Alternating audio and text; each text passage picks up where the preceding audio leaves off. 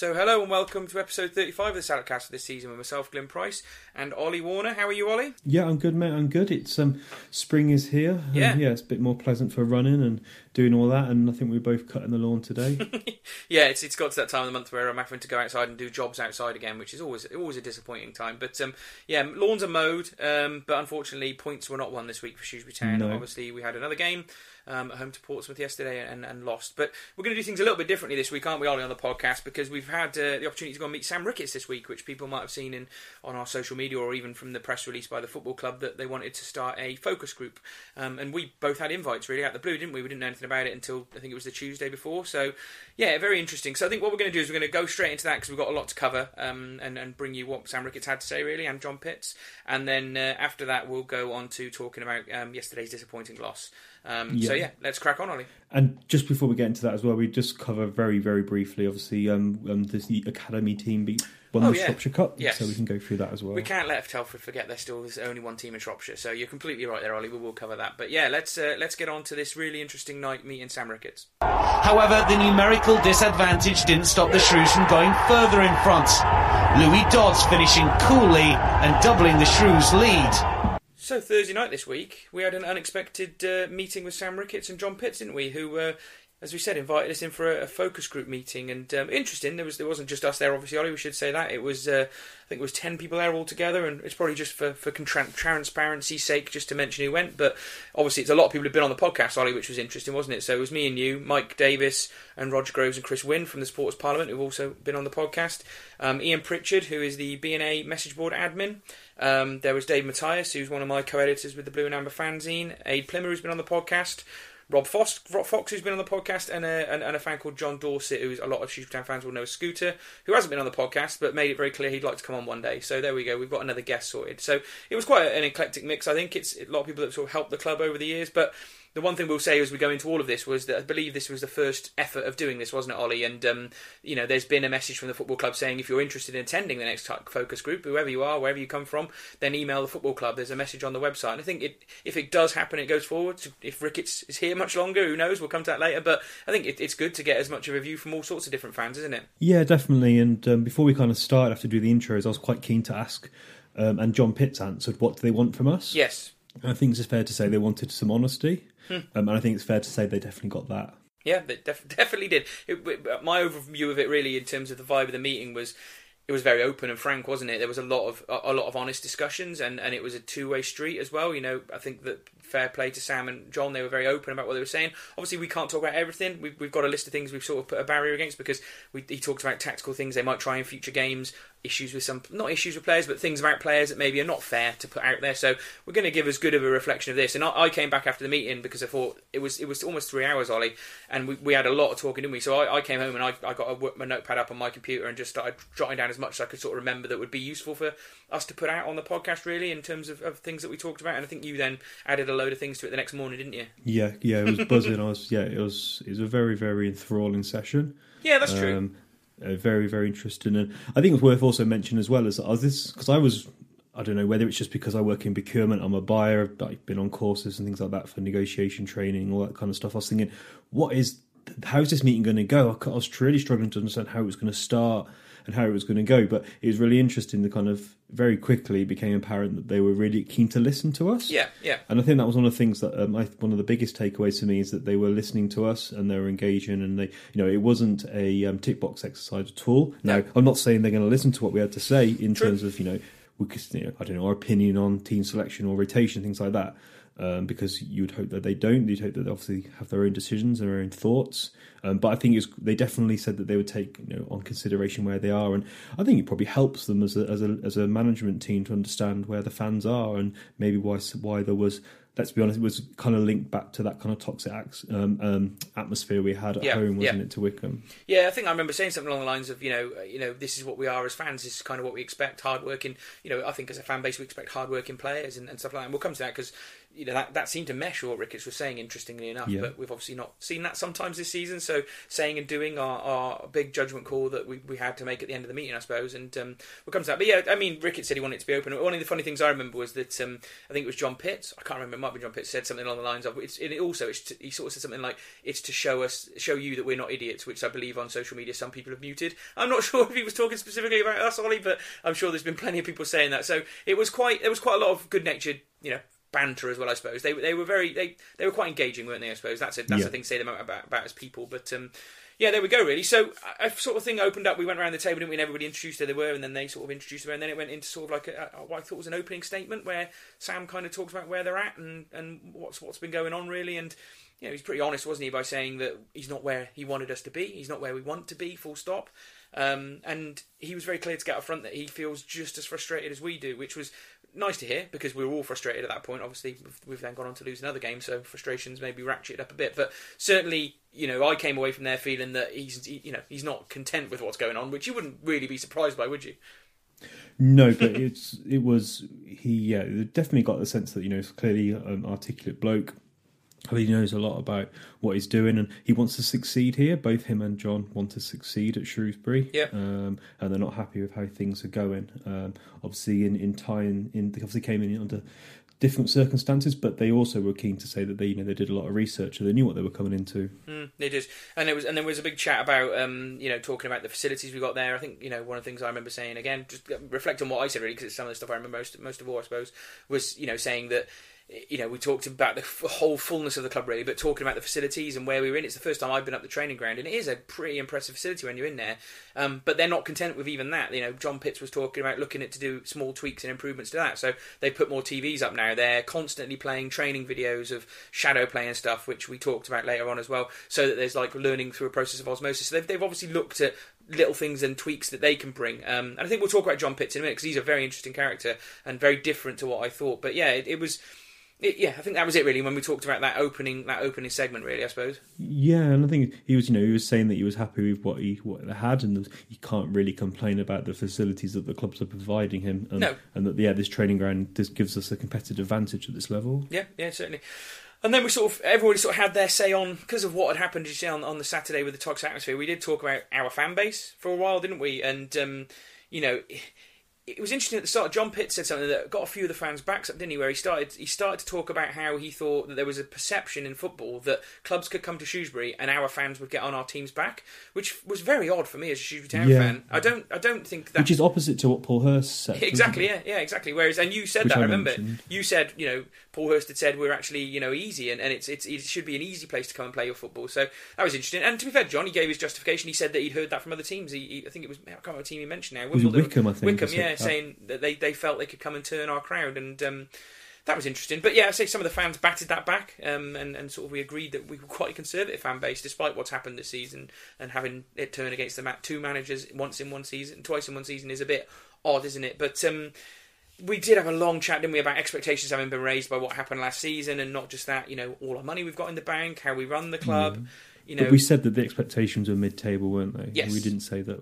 It was there's a conflict, isn't there, I think, in terms of thoughts and what we expect after last season. Yeah. But we didn't expect. And we expected mid-table. I think most people agreed with that. Yeah, and then you even mentioned then, and I think the narrative went on that we were talking about how the frustrations had built to the point of Saturday, where it was kind of what had happened and what Ricketts had been doing, but it was almost from, you said it was almost from the playoff final, the Checker trade. Yeah, every little bad thing that happened since then has ratcheted the annoyance level of Shrewsbury Town fans up, and he's come in here now, done worse than Askey, and we were very clear that no one was very happy with that, and that's just led to what happened that Saturday before. Interestingly, when we come to Portsmouth, it was obviously a bit of a different atmosphere, so who knows where it will go from now. I suppose it's difficult to judge, isn't it? But yeah, it was interesting, and as I say about the hard work thing, yeah, that was good. I mean, we moved on then to talking about why we were where we were, because one of the main takeaways I got from it was that Sam had come in and said that, the vibe was if he'd have been here in pre-season, it'd have been very different, Ollie. And then that led to a discussion about John Askey, and it's a bit difficult. We can talk about how we talked about it, but I thought he was fairly professional about it, wasn't he? He wasn't the sort of manager who's going to stab another professional in the back with a bunch of fans just to gain favour. He was very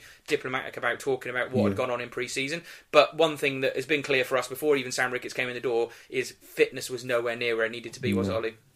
No, yeah, fitness is now I think a continual theme and a hindrance for the team and what they've been trying to do. Yep. I really did try to get an answer on Askey because I said, "What was he doing?" Yeah, I did as well, didn't I? So I said, "What the bloody hell was he doing?" at one point, but yeah, we had to leave it eventually, didn't we? When it was fair, he didn't. I'm glad that he didn't just come out and say Askey was a load of shit and I don't know what the hell he was doing. That wouldn't have been professional, but it would have been nice to hear and it would have been funny. But I can understand why he wouldn't say that, and that's fair enough. Yeah. And he was keen to say he didn't want to come out and say the excuses about fitness. Yes, because it's sort of such a cliche. Yes. So it shows that he's thinking about before what he says to the media and to the fans.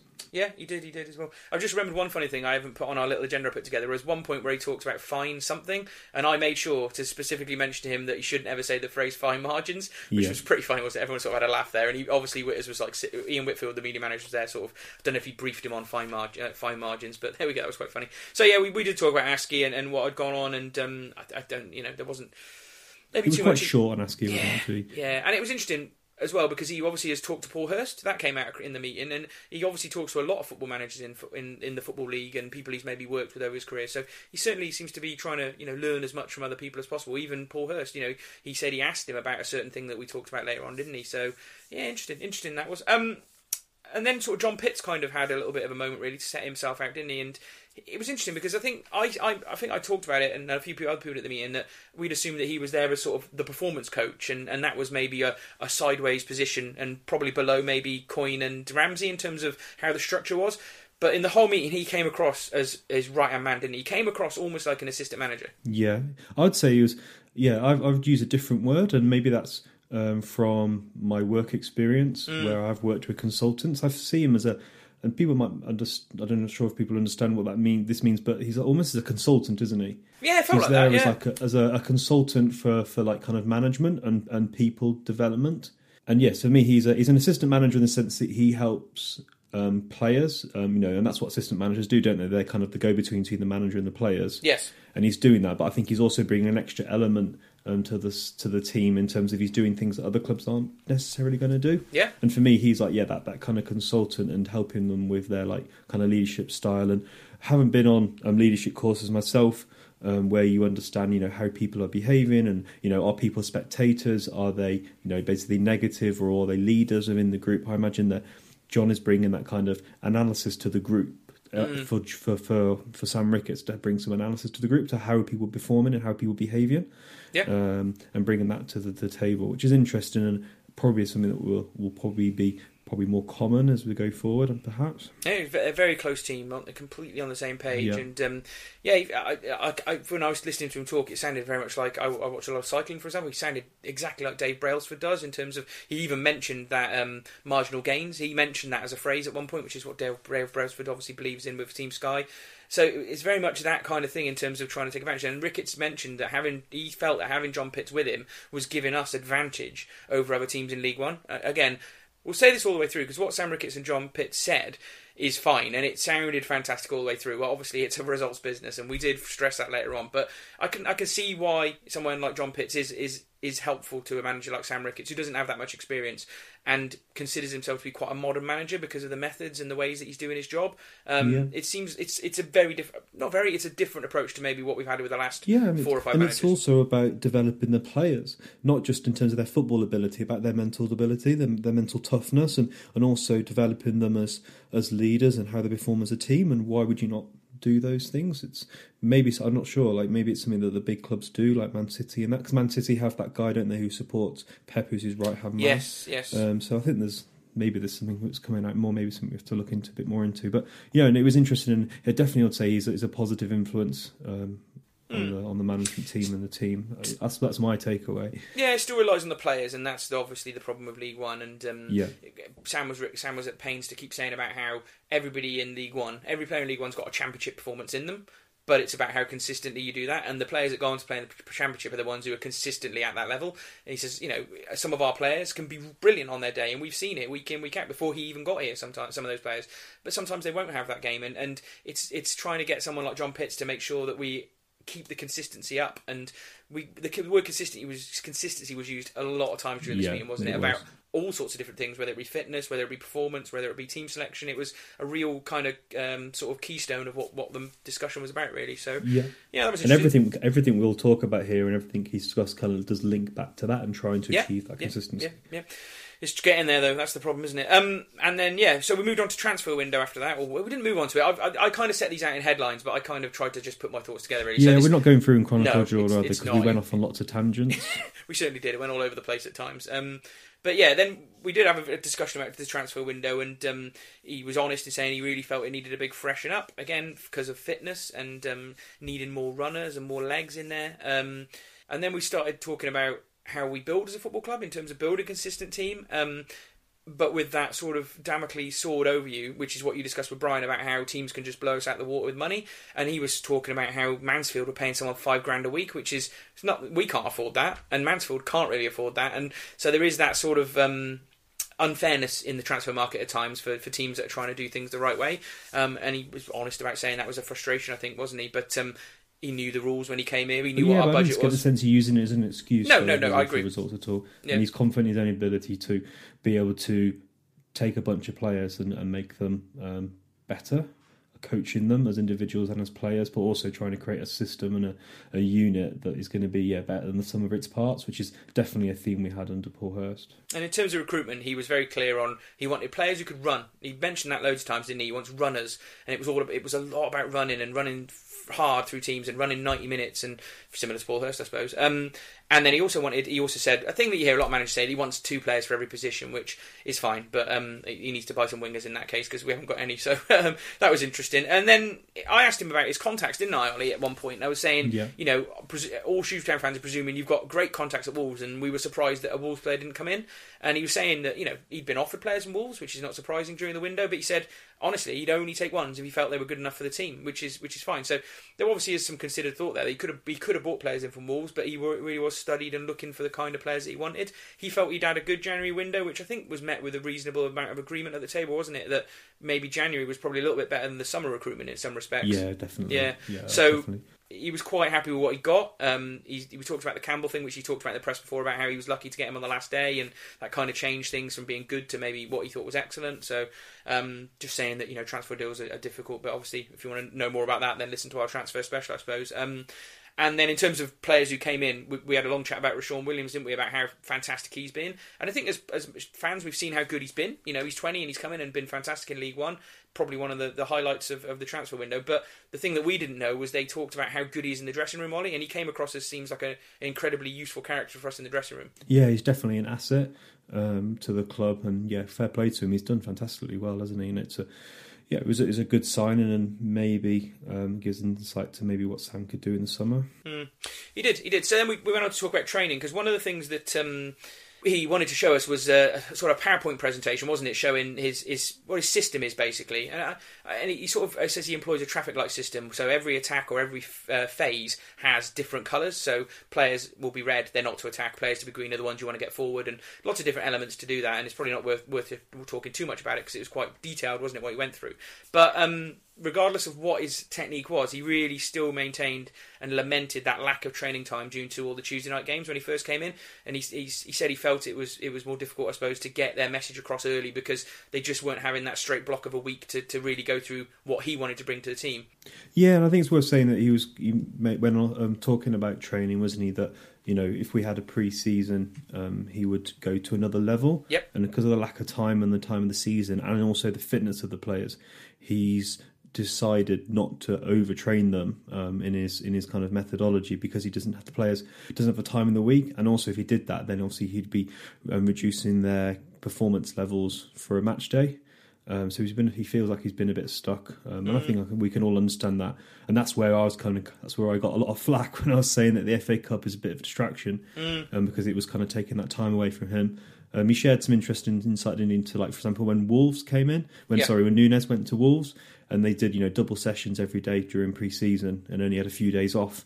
And like he said that's something that he'd probably do in the summer if he's still with us. Yeah. And he said his team will be fit, which we'll come on to a bit more later. But if he's here. This was a lot, we're talking about a lot of as might be the case, but we'll find out as the season progresses now.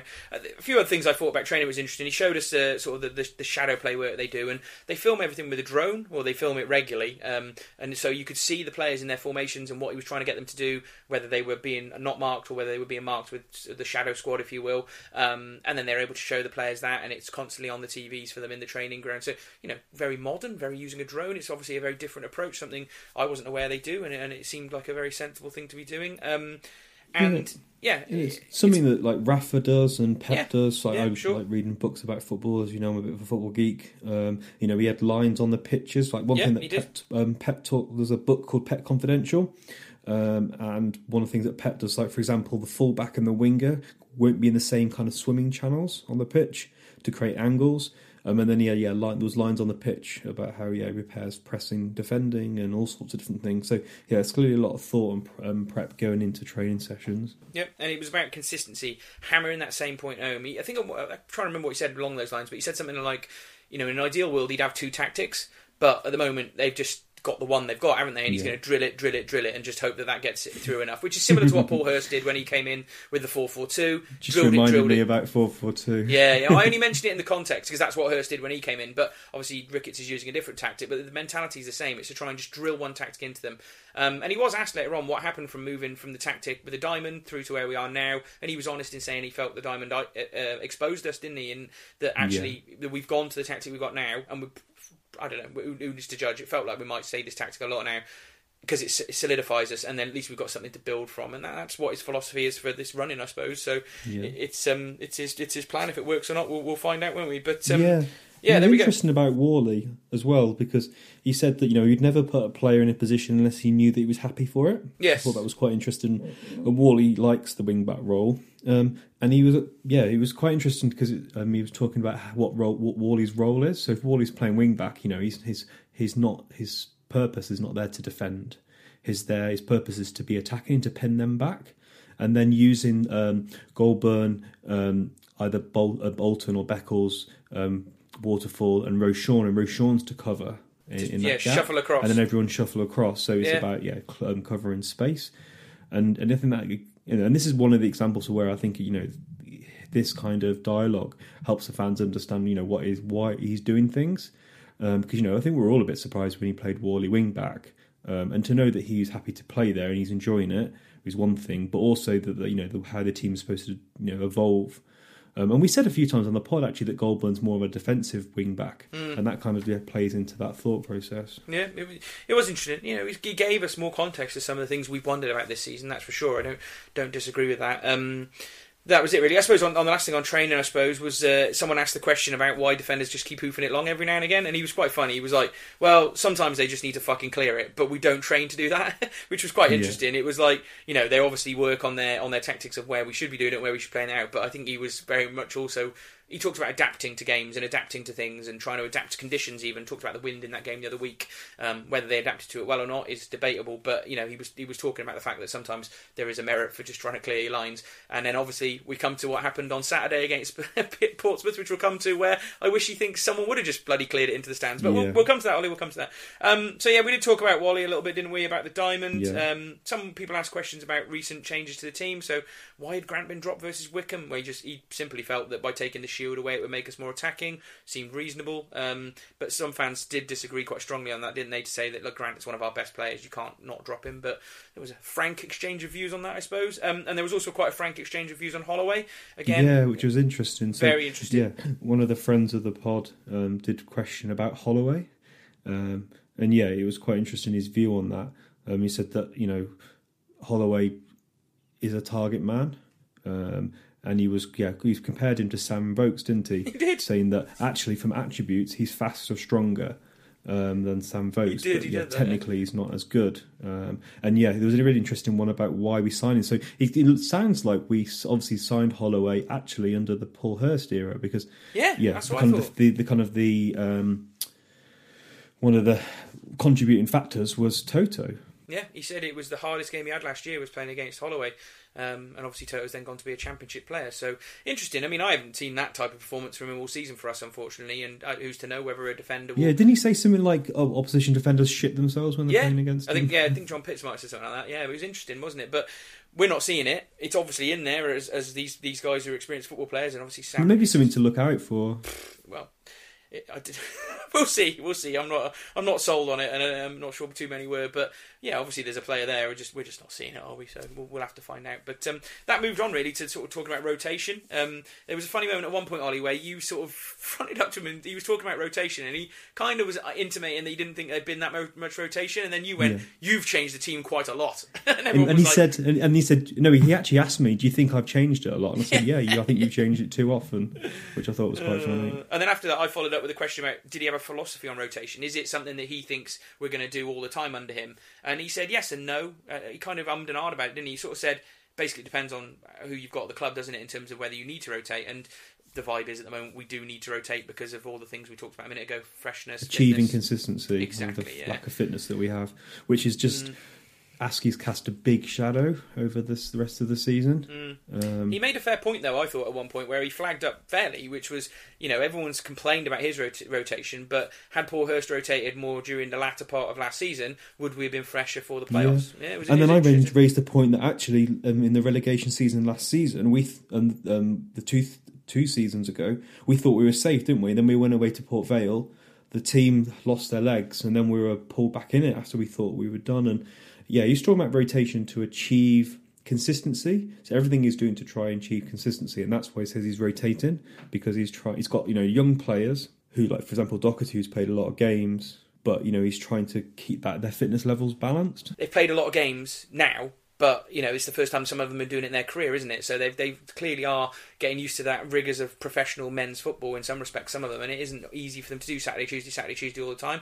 And that's one of the reasons why it's leading to so much rotation. This is what he's telling us, that was the answer we got to that one as well. And he was clear that he wants a team that can run. We've said this time and time again. He said something along the lines of, I think it was like 12, or he wanted players that run 12 or 14 kilometres a game. I can't. Yeah, I heard this special 10k number has been mentioned on other podcasts I've listened to about if you get over, and Paul Hurst mentioned as well about, didn't he, about stats. If you achieve so many stats, you'll achieve something.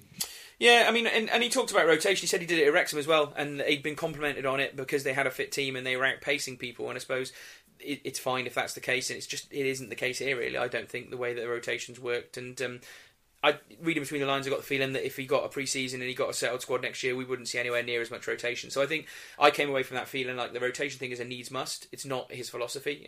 So yeah, we'll have to see how that develops if he's here next year, I suppose. I say we had a big chat about pre-season fitness. I'm not going to talk too much more about that. The only interesting other thing that came out of that bat is he talked about the fact that when we were under Coyne and Ramsey, he felt games picked up because they went from sort of the not fitness training with Askey, and then they put a real regime in that really got their pace up and their fitness up over a very short period of time, but then it dropped off a cliff quite quickly because he was saying it was impossible to get players back to the pre-season fitness they should have late on in the season. And also as the season goes on, there's that natural degradation of how fit players are anyway. So yeah, it was and they couldn't maintain those levels as well. They put loads of effort into the games, so one of them being a Scunthorpe FA Cup game, which we won, and Salford games. But yeah, meant that it's almost like we got a tank of energy. Yeah, but I was kind of like to visualise it. But our tank of energy is smaller than a lot of other teams in the league because of that pre-season. Yeah, that was what he was trying to get across. Definitely, he didn't say that, but that's my interpretation. I think that's maybe okay. In terms of results, we talked. He was talking about games that he felt we'd let slip, and we should be at least 4 points better off than we were. Which maybe that's justifiable. I'd say there's some games where we got a couple of points where we might have been lucky, so it maybe balances out. But he was just saying it is close, and we would have been 13th then, and would everybody be as heads up then? Maybe not. And then I asked him about why we'd taken a backward step in the last two games, and he just lamented the poor start at Plymouth. Talked about all league game. He said all League One games are basically a 50-50 game. Maybe that's fair. Maybe when we're playing Sunderland and Barnsley, maybe not. Who knows? But he says they're so tight that he wants to be the team that's got control. He doesn't like how random League One games are. But again, that's something he's going to be looking at in the future. I don't think he thinks he can get control of games too much at the moment. Maybe that's a bit harsh. No, and that's that's one thing we didn't mention, that his preferred style of play is controlling the ball. And it's funny, I only saw about 2 minutes of the Wales game, and he mentioned on Sky Sports about how how will Wales control the game of the ball, and it's something that he definitely wants us to do. But again, he'll need a pre-season to implement those ideas, and he'll need players that can do that as well. He will.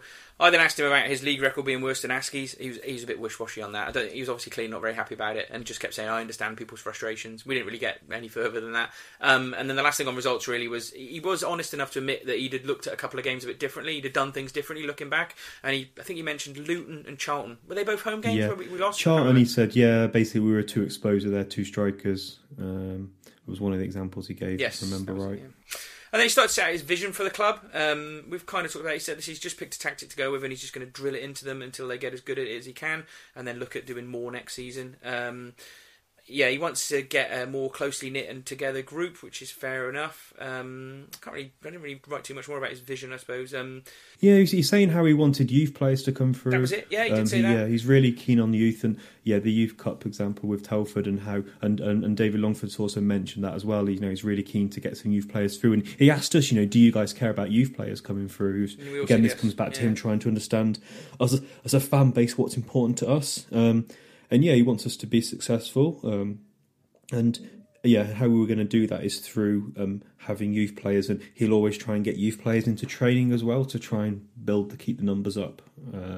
There was one last bit on it. I think it was Sam that said it, not John, which is a bit weird because you would have thought this was something that came from John. But I think he said something along the lines of he believed that footballers' mentality was now more important than their ability, which is really interesting to me because I would think we just buy on ability, but I think that's quite clear when you've got a player like Gilead, and he didn't mention Gilead the whole night, so this is not him and his judgment, this is my judgment, but you look at someone like Gilead, who Mark Elliott's constantly saying is a very talented player, everyone thinks he's a good player, but clearly his mentality is not right. Now, that's an example of buying a player with ability who maybe hasn't got the right mentality that ends up wasting a wage for the season. And then you see someone like Ollie Norburn who's got the right mentality, and I'd say in the last 5 games, the Sam Ricketts and the leadership team are getting more out of him, and because he's got the right mentality. So I thought it was an interesting point. They were big on Ollie Norburn, weren't we? When we got talking about him, said he's growing into a real leader, and he's actually developing into a character in the dressing room that is really useful for a football team. So he came out of it with glowing praise, which was good for Ollie, really. Yeah. In terms of the most interesting question on the night was we had this discussion, and Rob Fox, who was present, was talking about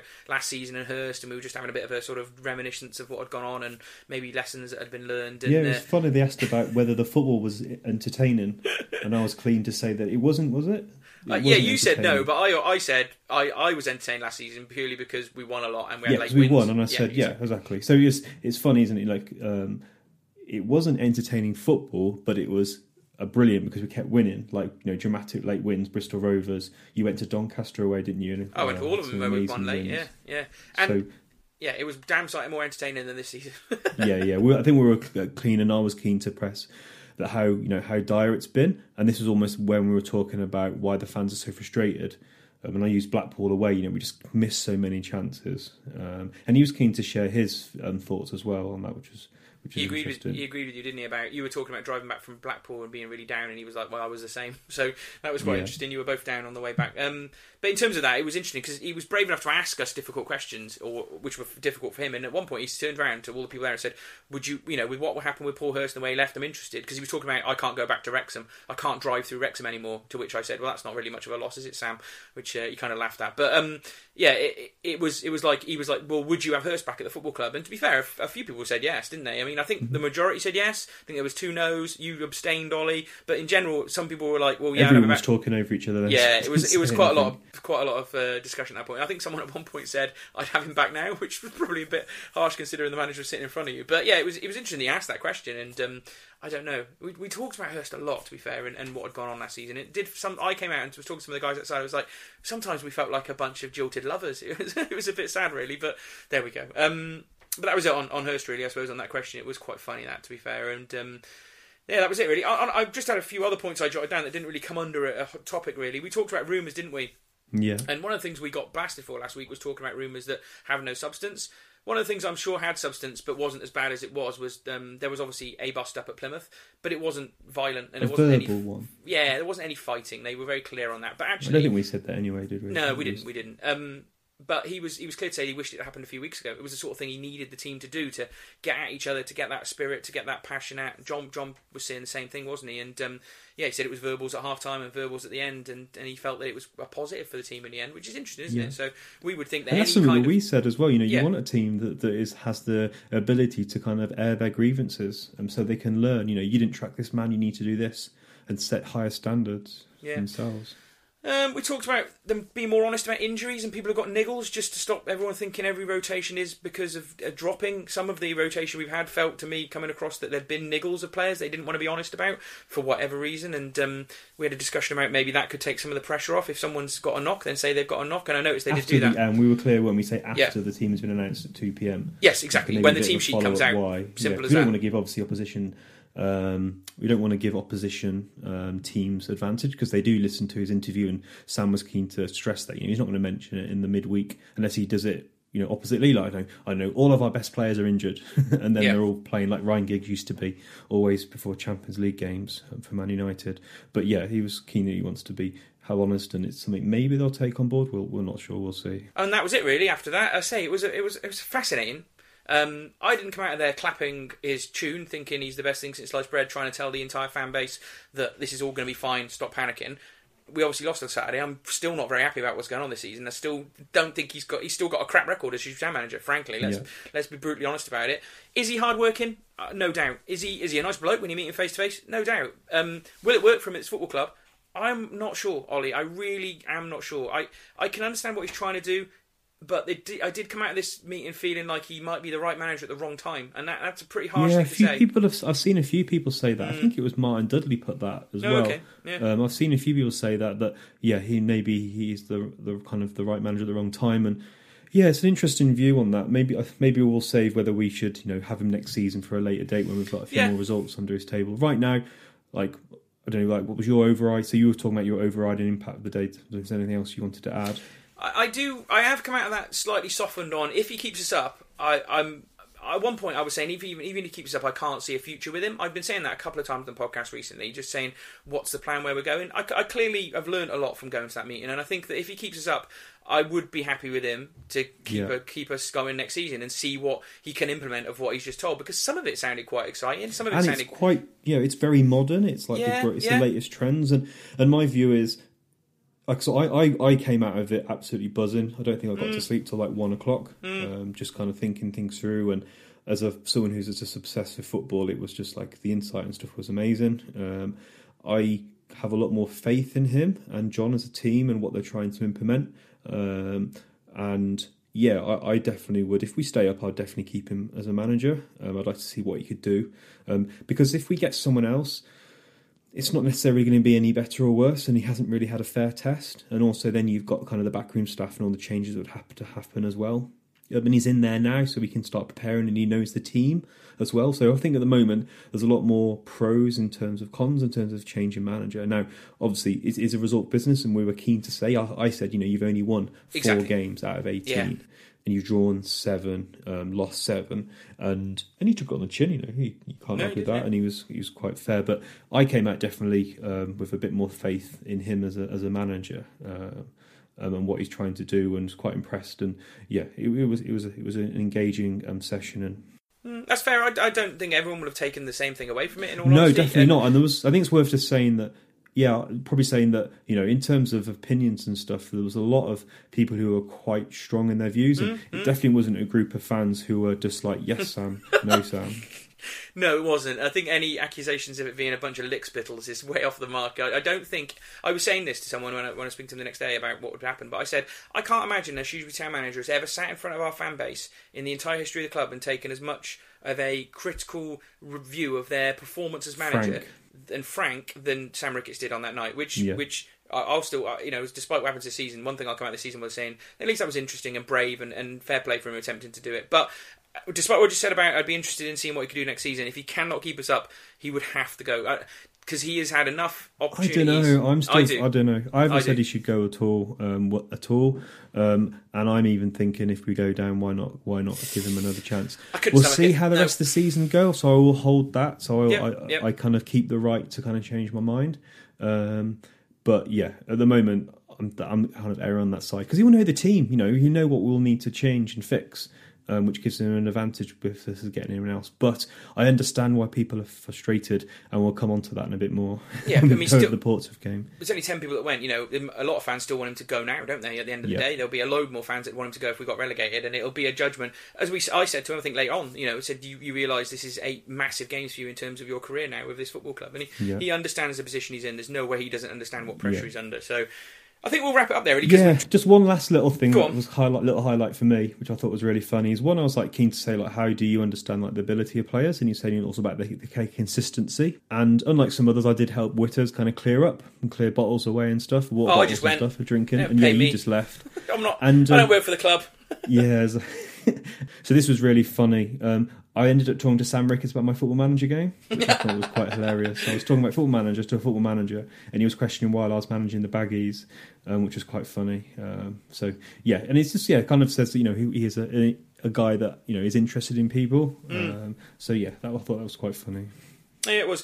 You did mention your Football Manager career during the meeting as well, Ollie. You were very clear to... No, I didn't talk about my career in Football Manager. I said use Football Manager. So, you look at a player in Football Manager and you can see how good they are at passing, shooting, crossing, tackling. How do you do that in real life? And it's a question that I've always wanted to ask. And he said it's about the consistency of the players. You keep forgetting, Ollie, that the judgments in Football Manager are made by people like me. I do Shrewsbury Town's stats. That's why I never signed Shrewsbury players. I was going to say, do you trust the relevant Glyn Prices of mate, other you clubs? need to listen to a podcast from Josh. What's that guy Josh who does the last leg? And he used to be a football journalist, and he did a 90s football podcast, and he's had Miles Jacobson on there. And he says that a lot of football clubs use it as a database to find scout players.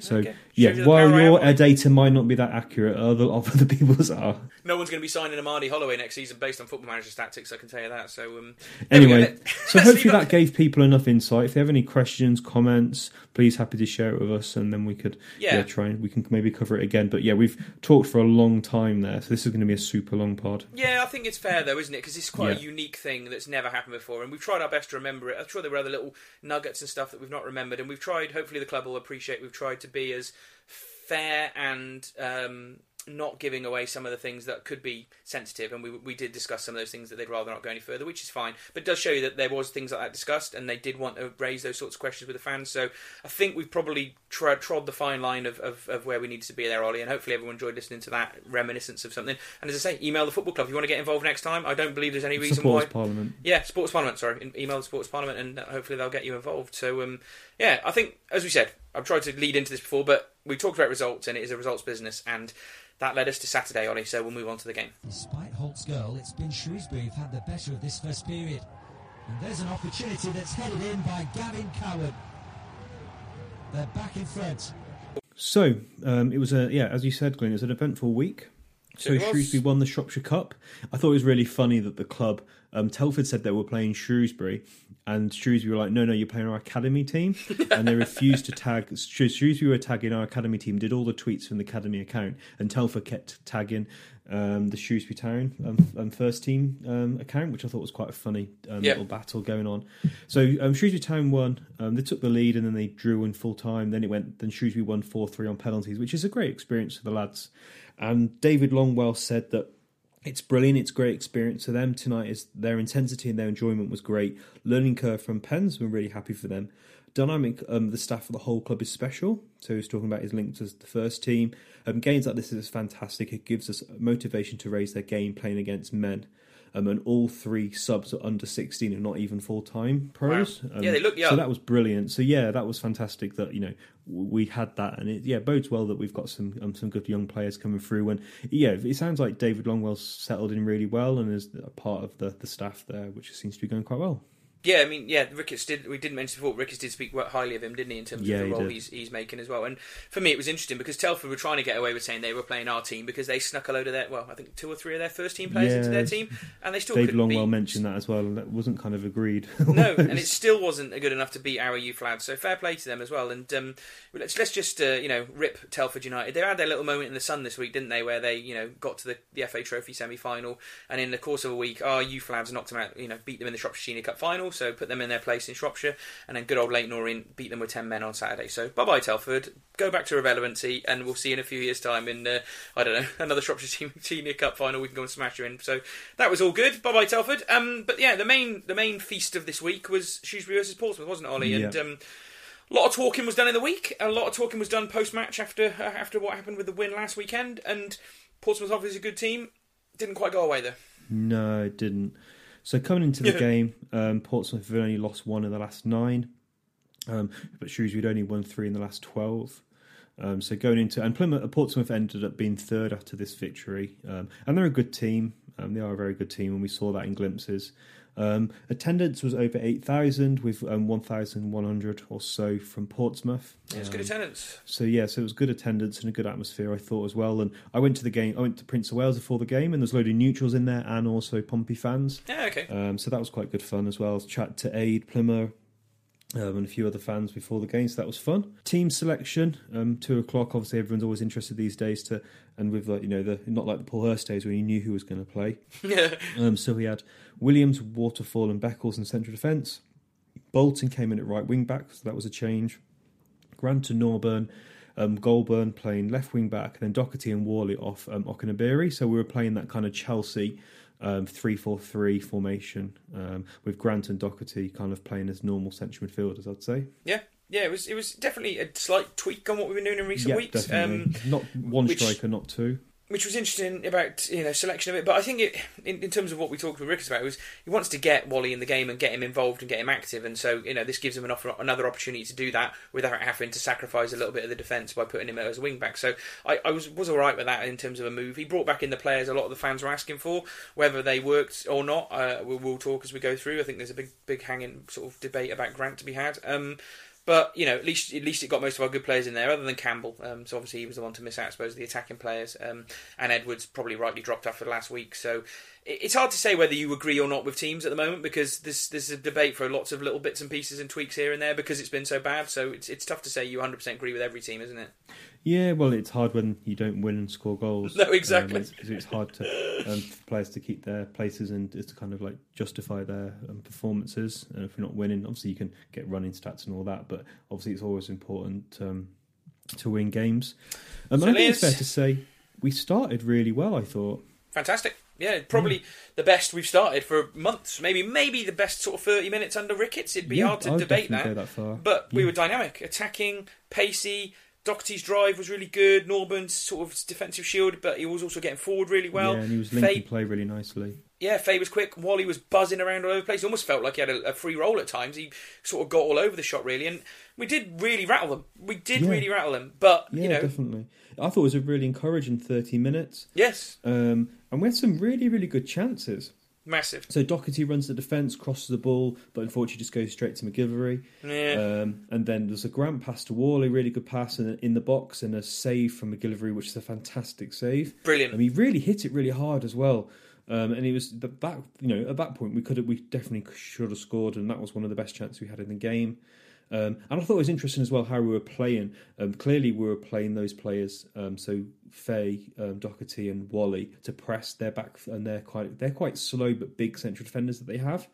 And they did really well. They won the ball off them a few times, and it linked really well. And we had that shot where Worley shot, and it went for a corner. So early on we were creating lots of opportunities, and we were definitely. A lot more possession and also camped in their half. When we win the ball higher up the pitch than, coming out of it from the back, we look a completely different team. We look much better, and that's why you need that press. That's why you need to do it, but it tires you out quicker. And I think that, for me, how fast and hard we started the first 30 minutes played a big part into what happened as the game went on then. I don't think we ever reached those levels again, and it's incredibly hard to play at that level consistently for 90 minutes, isn't it? Well, it is when you're a team that's not that fit and also low in confidence. And if we'd taken those, a bit almost like maybe we would have had a Doncaster game, against Doncaster we did similar kind of tactics. It worked really well against them. Yes. And we scored here. Unfortunately, we didn't. Yeah. We didn't score. And there was another amazing chance for Norburn after a good link-up play. I thought Faye did a really good job as like a link-up player at front. Yeah, did right. Passing the ball to feet. So He got the ball, passed in, and Norburn got into the box near the 6-yard line, had a shot, and their fullback Brown came flying in. It was an amazing block. Yeah. And I'm not joking. At this point, we could have been 2-0 up, and I don't think that would have been unfair. And I don't think Kenny Jackett could have complained too much at that point. Well, obviously, he would have been very happy, but we definitely would have deserved it. No, and then the niggle at the back of your mind was we have not scored when we're on top, which has been a fairly familiar theme this season. And in all honesty, Portsmouth started to get back into the game. They were too good not to get back into the game. They are a good team. They started to pass it around much more neatly. And then errors started to creep into our game, Grant particularly, but you could also point out a few of the defenders with a few loose passes and a few long balls out of play, or just straight to the goalkeeper. Just started to just come undone a little bit. And we weren't crap, as we've been in recent games. We were just not at that level that meant we were dominating the game. And they just... about taking your chances, isn't it? It's all just about took a step. It's their mentality as well, in terms of if we'd scored, obviously our players would have had a bit more confidence, probably a bit more energy, and carried on going. We just didn't score, and we definitely could have scored a couple of goals at this point. And then they started to create the chances, Ollie, and then unfortunately, as usually happens with this team at the moment, 1-0 down, 40 minutes. You've put on the agenda, bloody hell, here we go. Go on, you can take this, Ollie. So bear with me. So Beckles gets the ball, runs forward, and then the striker Lowe picks his pocket. And then Williams comes in, covers, makes a really good tackle, and the ball comes to Grant. And I'm getting a little bit frustrated with Grant at the moment. He loses the ball. He kicks the ball away. Yep. And for me, he was trying to get a foul. He was too focused on, this is my interpretation, he was too focused on getting a foul than actually doing something with the ball. So then he went down, and all the players thought that, were claiming then that he'd been fouled, but he hadn't. He'd kicked the ball away. I agree. And then basically they counter-attacked us with our team all out of position. So Bolton wasn't in a defensive wing-back position. Rochon had to cover over. Watford had to cover over. And then Goldburn wasn't back in defence because we thought we were attacking. And then Beckles had to come over and they had a spare man. And then basically they got the ball into the box. And then they had 4 men in the box. Yeah. And then we had 3 defenders kind of behind them between their attacking players and the goalkeeper. So they completely outnumbered us. They had a shot, good save, and then Close comes in, who finishes really nicely, and I was quite impressed with him. He was a good player, and we shot ourselves in the foot there, and it was very, very frustrating because a couple of players making mistakes, but for me, Grant was really poor in this build-up of play. I agree. The Town fans were moaning about it for a foul for ages, getting on the referee's back, and they got that wrong. It was not a foul. It was a bit close to us in block 17, and maybe than the South Stand. But it was a bit pathetic, and he just didn't get up quickly. He was lying down for ages. He clearly wasn't injured. He just went down like he usually does. And we've seen he passed the ball and kicked the ball away. He's trying to win a free kick, and sometimes it's quite a few times we've mentioned on the pod where it feels like he's trying to win a free kick over actually doing something with the ball. Well, he's the most foul player in League One this season, isn't he, Grant? Did you know that? I don't know if he's got some bonus for that, but he seems to be focused on it quite a lot. Oh dear. And it just from there, as you said, described, it was a shambles. And to go in 1-0 down at half time just was like, he just was like, for Christ's sake, that's so typical of this team this season. They just keep finding ways to shoot themselves in the foot, or sometimes just shoot themselves in the head, basically, and almost kill themselves. And that was it. It was just another one of those moments. And they got clapped off at half time because fair's fair. Wickets talked about having a hard-working team and a performance like that, and you couldn't really argue with the drive behind that performance. But what happened is the same thing that keeps happening, a slight lack of quality at certain times, or a lack of finishing ability at certain times, and it is killing this team. It's absolutely killing this team. It is, and it explains why the fans get so frustrated. But I think it's fair to say the fans were very positive throughout this game. Yeah. It's very contextual, isn't it, the fans' reaction at this moment in time to games, and I think Wickham just kind of just poked the fire. But for this game, the fans were definitely on the team, supporting the team, and I wasn't overly angry or anything like that at half time, just a bit disappointed, and for them as well, that they put a good shift in and they didn't got anything out of the half. Fair. Yeah. But then second half wasn't quite as good as the start of the first half, was it? We never reached those levels again for the rest of the game. No, we didn't. So Doherty had a shot in the box after a really nice pass from Worley, and again, Doherty and Faye and Worley linking up, and nice. So I think we were quite impressed by them. I was impressed by them throughout the game. Were you as well, Glenn? Yeah, they linked up well nicely, didn't they? Just having, like when Campbell and Fay played up front, when there was the two of them with pace, they linked up quite nicely. And even those three, they're all quick, they're all runners, they're all hard workers. They like to put a shift in and win the ball back. It just looked better. And it, as I say, I said to my mate Jerry sitting next to me, I said, you play players with pace up front, and it just gives those defenders that extra thing to think about. They will always take a little step backwards, and then it gives you a little bit more space that a player like Doherty or Norburn can use. And that was helping us, to be fair. And Christ, we look so much better with them than playing Holloway. It's light and shade, isn't it? Yeah, but then there has been times where Holloway's come on and done well, like away at Plymouth. Anyway, let's not go down that rabbit hole. Let's not. So then we had then Grant had a good shot from a Nakabiri kind of save deflection. Can't remember the save or deflection. And then Pompey started coming back into the game, didn't they? They had that really nice counter attack where Lowe and Pittman linked up and the ball bounced on top of the bar. Then there was a Pompey header from a throw-in after a good play from Pittman again, and a good save from Arnold. Then we had a chance, didn't we, where Worley got tripped and we won a free kick. The ball goes under the wall. I think it went under the wall, I couldn't quite tell. Yeah, Norburn really good hit free it. kick from Norburn. Yeah, hard and low. Don't see too many of them from our team. Yeah, that was nice to see, and Okenabiri just couldn't get onto it. No, it was unlucky. So this was kind of like, in the 70th minute now. And yeah, unfortunately, I'm angry, Ollie. You say, the fans stayed with it. This was so embarrassing, and watching it back again, every time I watched it, it got even worse. So it is horrible. If those who follow the Salakcast account, I basically screen printed a couple of frames of this to kind of prove and show where the ball was, because when I watched it in real time, I was quite angry with Arnold. Yes. But watching it back quite a few times, probably too many times, I'm disappointed with Beckles on this one. So basically, it was a long ball forward from their midfield, with just a long hit and hope, really, just to kind of get it out of their space and to see what happened.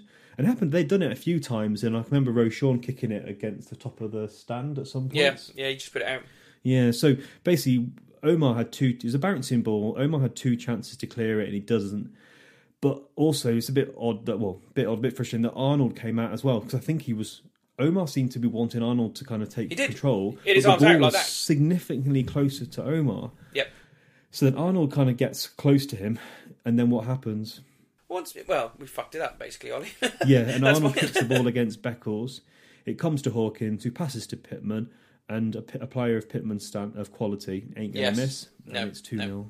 And it you'll have maybe, I don't know if I might be different to other people, but I could count on my hand maybe the sort of 5 or 6 times in a season where I see something so annoyingly bad that it forces me to stand up and just hurl a volley of abuse because I'm so raged by it. And that was it on Saturday. I lost my mind at that goal. I was so annoyed with it because it was so unnecessary. Just one of them's just got to clear that ball out. If Arnold comes all that way, he kicks through the ball and he takes Beckles with him. It doesn't matter. You just get rid of it because you're a keeper and you shouldn't be out there anyway in the first place. Or Beckles just does the simple thing that he's done. If Beckles had kicked it the first time, I agree. Nothing would have happened. He could just do the thing he's done a million times and we before. Still could have maybe got a point from the game because we were still trying. We brought on Campbell, brought on Doherty. Possibly. Doherty went to the right. And some people were saying, why did he put him wing back? He didn't really play wing back. He played right wing. It destroyed us in that game. That goal was a killer. We were never going to get anything out of the game from that point onwards. So we had the really poor play from from the defence, and then Grant giving the ball away. And then we shot ourselves in the foot. So we shot ourselves in the foot twice in this game. We shot ourselves in the foot a load of times. We shot ourselves in the foot every time we missed an easy chance, or the 2 goals. There was a lot. You can blame the 2 goals for why we lost the game, but you can also blame a couple of those misses or saves where we could have maybe done better to test the keeper a bit differently. There was a glorious chance Bolton had in the first half that we've not even mentioned, where it was falling from a ball. He was unmarked. He was on goal. Like the next thing in front of him was the goalkeeper, and he chose to head it, and he weakly headed it over the bar. Whereas if he'd let it drop for maybe one more second later, he could have just volleyed it into the net. He's good enough to do that, and those are the moments we shot ourselves in the foot. But the comedy element of that second goal was just sums the bloody way that some of the defending's gone on this season. And I'm not even taking the blame away from any of the defenders, because once that happened, they did not get back. And I know they were pulled out of position, but Waterfall was behind Beckles, right? And he had a chance to try and get back around and cover, and they kind of all stopped for about a second, which is why they continued the attack on. And I'm not blaming Waterfall for the goal in any respect whatsoever, but even him didn't cover himself in any glory in trying to cover back. But Beckles and Arnold, I was just so annoyed with it. I'm still annoyed with it now, Ollie. You've got me annoyed again thinking about it. Who do you blame more? I blame Arnold and Beckles, both of them. One of them should have cleared it. I don't agree with that at all. For me, I can't really pick. 80% Omar. He had 2 chances to clear the ball before Arnold got there. So for me, it's. But look where he is on the Arnold pitch, though. He's not shepherding that ball back to the keeper if the keeper doesn't come herring out a goal. Do you know what I mean? He would have just kicked it over the railway line. Yeah, he should have done. But then Arnold should have kept coming and kicked through it as well. What difference would it have made? But to do what they did, and then because the ball was so close to Beckles, he did come out. Neither of them come out of it in great. But for me, Omar. It was close to Beckles, but you got to remember Arnold still got to it and kicked it and hit it against Beckles. That's because, but then Beckles got so close that he got in the way. You could have just ciphered it out. They're both shambles. I agree with you, Ollie, to be honest with you. And it's just one of those goals that's going to be symptomatic of this season if we get relegated. It'll just be there. You can point to that. Good team, good performance in general. That's exactly what we kept coughing up this season. And it's happened so many times, it's just not even funny anymore. But there we go. And a question now, Glenn. Go on. So, how would you rate Grant's performance in that game, and how would you rate him in the last month or so? Shocking in all honesty. I like Grant. He's got to be the best midfielder we've got, but like, we talk about rumours, there's been a massive rumour going around that he's going, isn't he? I mentioned it last week, and he does look like a player who's got his mind somewhere else at the moment. You know, he's nowhere near his levels. He was absolutely shocking on Saturday. His passing, which he's well known for as being an accurate passer, metronomic. Well, he's only a very short pass. He's not a passer like Norwood and he can spray it. But he was missing short passes, Ollie. You know, he was missing 5-yard passes, and he looked knackered. Would you want him here next season? If his legs have gone like they have now, then it's no loss, to be honest with you. Go get a go back. He can't be any worse than Grant was on Saturday, but I'm sure there's lots of defensive midfielders out there who could do a job. I like Grant. If he can get back to his best, it's not about whether he can get back to his best. We bloody need him back to his best, because I don't think the defence are good enough to do without a good Grant as a defensive shield. And if we don't have Grant, we sacrifice Norburn by playing him deep when he might be better going forward. So it's one of those things again where Ricketts will lose an option, and I don't know. I wouldn't play him on Saturday against Southend. To be honest with you, we've got to beat Southend, so I'd play a more attacking team anyway. Yeah. But I wouldn't start him after that point. I think we should let Grant go. Unbelievable that though, isn't it? Considering, but I don't think. But the thing, first of all, he's been one of the better players. I will say that over the course of the season in a team that's been shite. He's winning. So for me, that's not for me. We've had this a few times when we've been in relegation seasons. It goes, we've got to keep this player. Yeah, but the whole team has failed. He's played in a failed team, so he can't be that good. Even if he's been playing such a key role. For me, I don't think he can run enough consistently throughout the games. And I think we could get better players. And I imagine he's probably quite a high earner as well. So for me, I don't think he'll be here next season, and I think if he does go, I think that's probably a good thing. I might get faults for that, but I just don't think his performance is good enough. And if we do have Ricketts, we want players that can run a lot. And while Grant can do a bit of a burst, I don't think he can run as much as, like, say, an Ollie Norburn. If he's going to piss about like he did on Saturday for the rest of the season, then you're probably right. And I don't think you will take pelters, because that was unacceptable. And I do like him. I love his camaraderie with the fans and the fact he gives boots and shoots and all that kind of stuff. That's great. But yeah, it's all about performance on the pitch. It's tough. We have got to start being harder on these players. You know, we have because of where they are and what they've been doing this season. We've got to really be realistic about them, and I think that's the sort of weights are dropping from people's eyes now as we come into this run-in, thinking, look, these players are the ones that's got us here. So, I'm behind them. I don't want them to be crap next week. I want Grant to put in a great performance and keep a clean sheet and win 1-0. I'd bloody give anything for that, but you've got to be honest about what you saw on the game. So let's wrap this game up anyway, Ollie, by just going through. You thought Portsmouth were a good team, so did I. They were. They changed formation quite a few times. I think they kind of dominated the game when they played 4-2-3-1. For me, 3 players stood out. Close in central midfield. I just like that kind of player. He's a bit like a Bryn Morris for me. Kind of like, gets in the box and can do some tidy passes. A bit of an engine on him. Low up front, I thought was quite a threat. And Pittman, I was really surprised at him. He was playing as an attacking left-sided striker. He put a really good shift in, and he's a good footballer. And it was interesting to see that obviously Kenny Jackett's got him, working hard on that left flank, and it says a lot about him as a pro. So for me, they're the guys that were kind of really impressed. And I think Portsmouth are going to be going hard until the end of the season in this promotion race. I believe we were potentially after Pittman in the January window, and that fell through, and then we ended up getting Campbell, but I have to say, if we'd have ended up getting Pittman for this last few months and he'd been playing like he played on Saturday and maybe connected with Faye, I actually think that might have ended up being a better... And he'd be a character in terms of the off the pitch. I agree. As well. I think that might have been a better signing than Campbell, which is probably going to get me pelters as well. But he's maybe the experienced pro we needed up front, because you've got to remember all the lads we've got. Team. Yeah, a young team. But so, it didn't happen. Three, so there we go. What did you go for? We've really got one difference, so you just tell everyone the top threes. We both went for Norburn, man of the match. Clearly was man of the match, wasn't he? He was class the whole game through. Dictated it from that sort of quarterback role in some respects. But he had drive enough to get forward and was also covering when he needed to. But so Norburn man of the match. We both went Doherty second. His drive was back, and that was what we needed, wasn't it? And that's what got that sort of front unit moving a little bit better than I'd been in the last week. And I went for Williams third, and you went for Faye. Bit of a close call, that one, really. I went for Williams just because what Ricketts was talking about, and you just saw it again on Saturday about how much he's settled in and is giving us what we need, really, and fairly blameless in the defensive shambles, I suppose. So yeah, that was me, really. Yeah, he's such a quality player, and he's certainly definitely one of the players that will be hopefully in the starting lineup starting next season. Go on, then you wrap us up with a 3-word match report, and then Ricketts. So a lot of comments on here again. So Sharon Davis, 2 stupid mistakes. Steve Bowdler with done by ourselves. Chris Allen, far better performance. Andy Hamilton with big games coming, which we'll come on to in a minute. Mike Beeman, sell out for Walsall, and Sean Reeder, we deserve more. So I think the fans came out with fairly positive about this game. I went into this game not expecting anything, and that's how we ended up. But yeah, it's obviously got a lot more bigger games coming on, which we'll come into in a minute. Quickly, just covering Sam Ricketts off.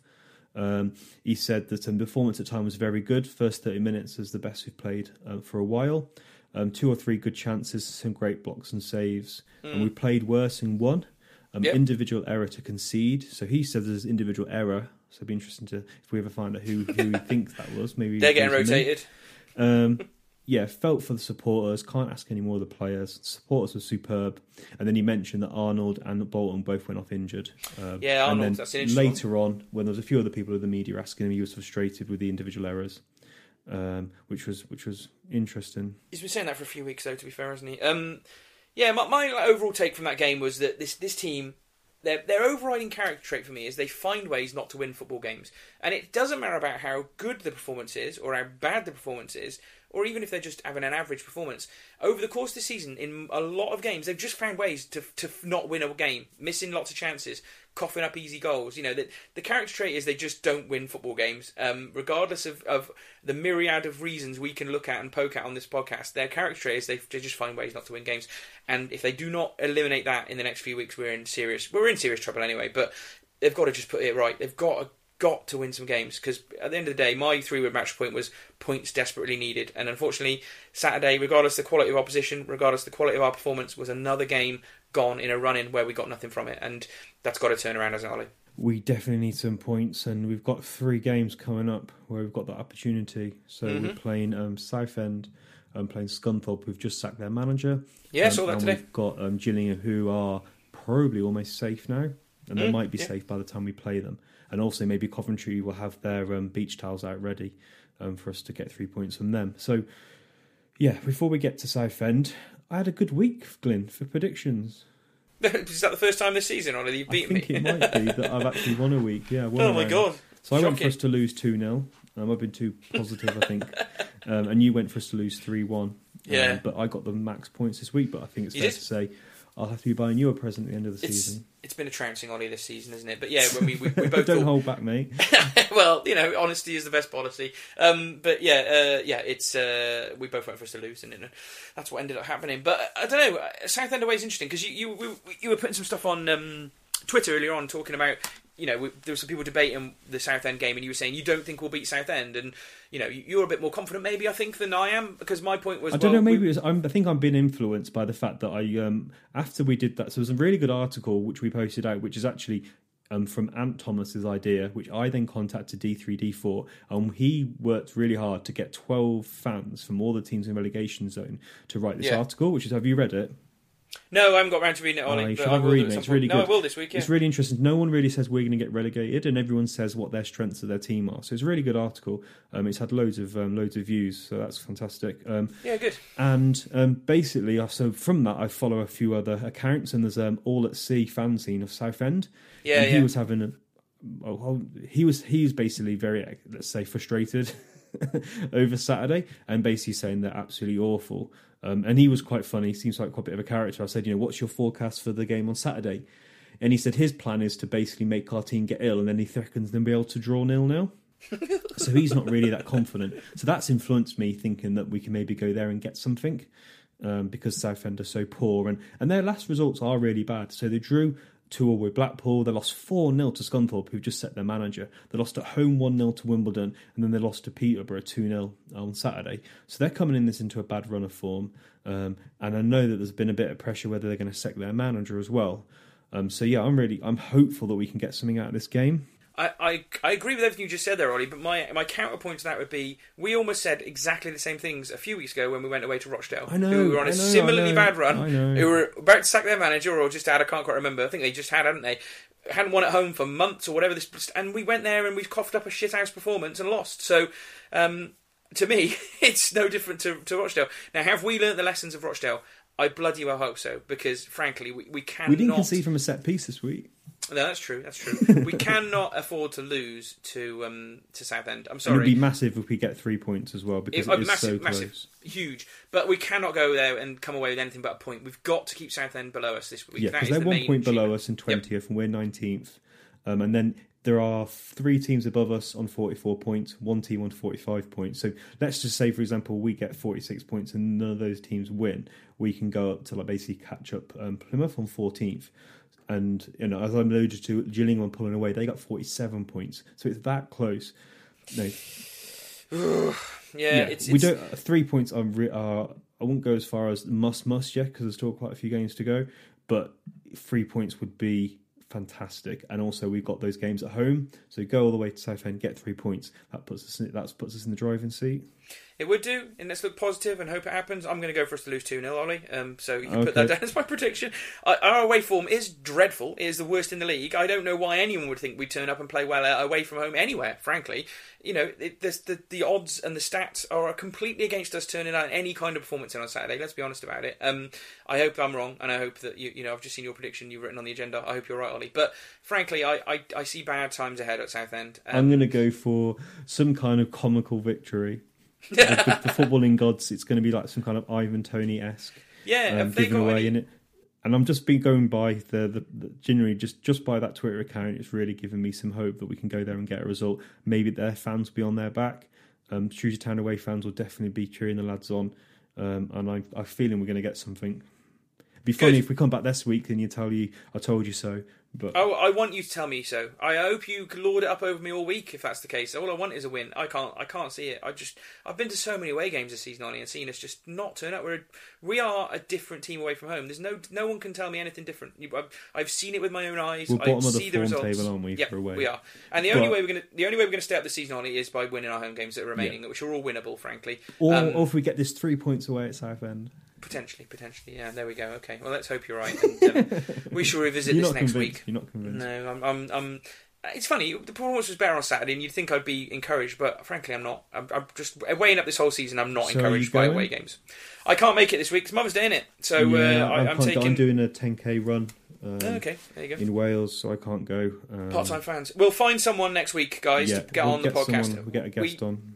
I believe that it was Scooter at the Ricketts meeting was asking to come on, and he doesn't miss a town game, so maybe it'll be his debut. We'll see if he can come on. But we'll be back next week. We'll be a bit shorter next week because obviously, unless Sam Ricketts requests our presence again, Ollie, because you never know, he might need another word. But it'll probably be a bit quieter next week with the one game. But hopefully, this podcast was informative rather than just the sort of usual thing. It give a bit more insight about what is going on and the people who are running our club this season. And please pass the pod on. So stealing from the Peter Couch, please pass the pod on. So if you enjoyed the session that we've gone through on Sam Ricketts, please pass it on to a mate. So pass it on, tag us as well. If you've done that as well, and we'll give shouts out next week. But if you could pass it on, we want to try and break a record of this pod as well. So and we did 900 last week in terms of listens, which is for us is fantastic. You know, it's well up on what we normally do, and again, continually sharing that growth. So I think everyone's sort of quite receiving our sort of borderline annoyance with the relegation battle last season. So, well, not borderline annoyance, we were totally pissed off last week, weren't we? But I think it's struck a chord last week, and hopefully this one does as well. So thank you all for the support as usual. We are, as usual, very appreciative of it. So hopefully Ollie's right, and we're back next week with a win. Let's leave it at that, Ollie. Fingers crossed. Cheers, guys. Cheers, guys.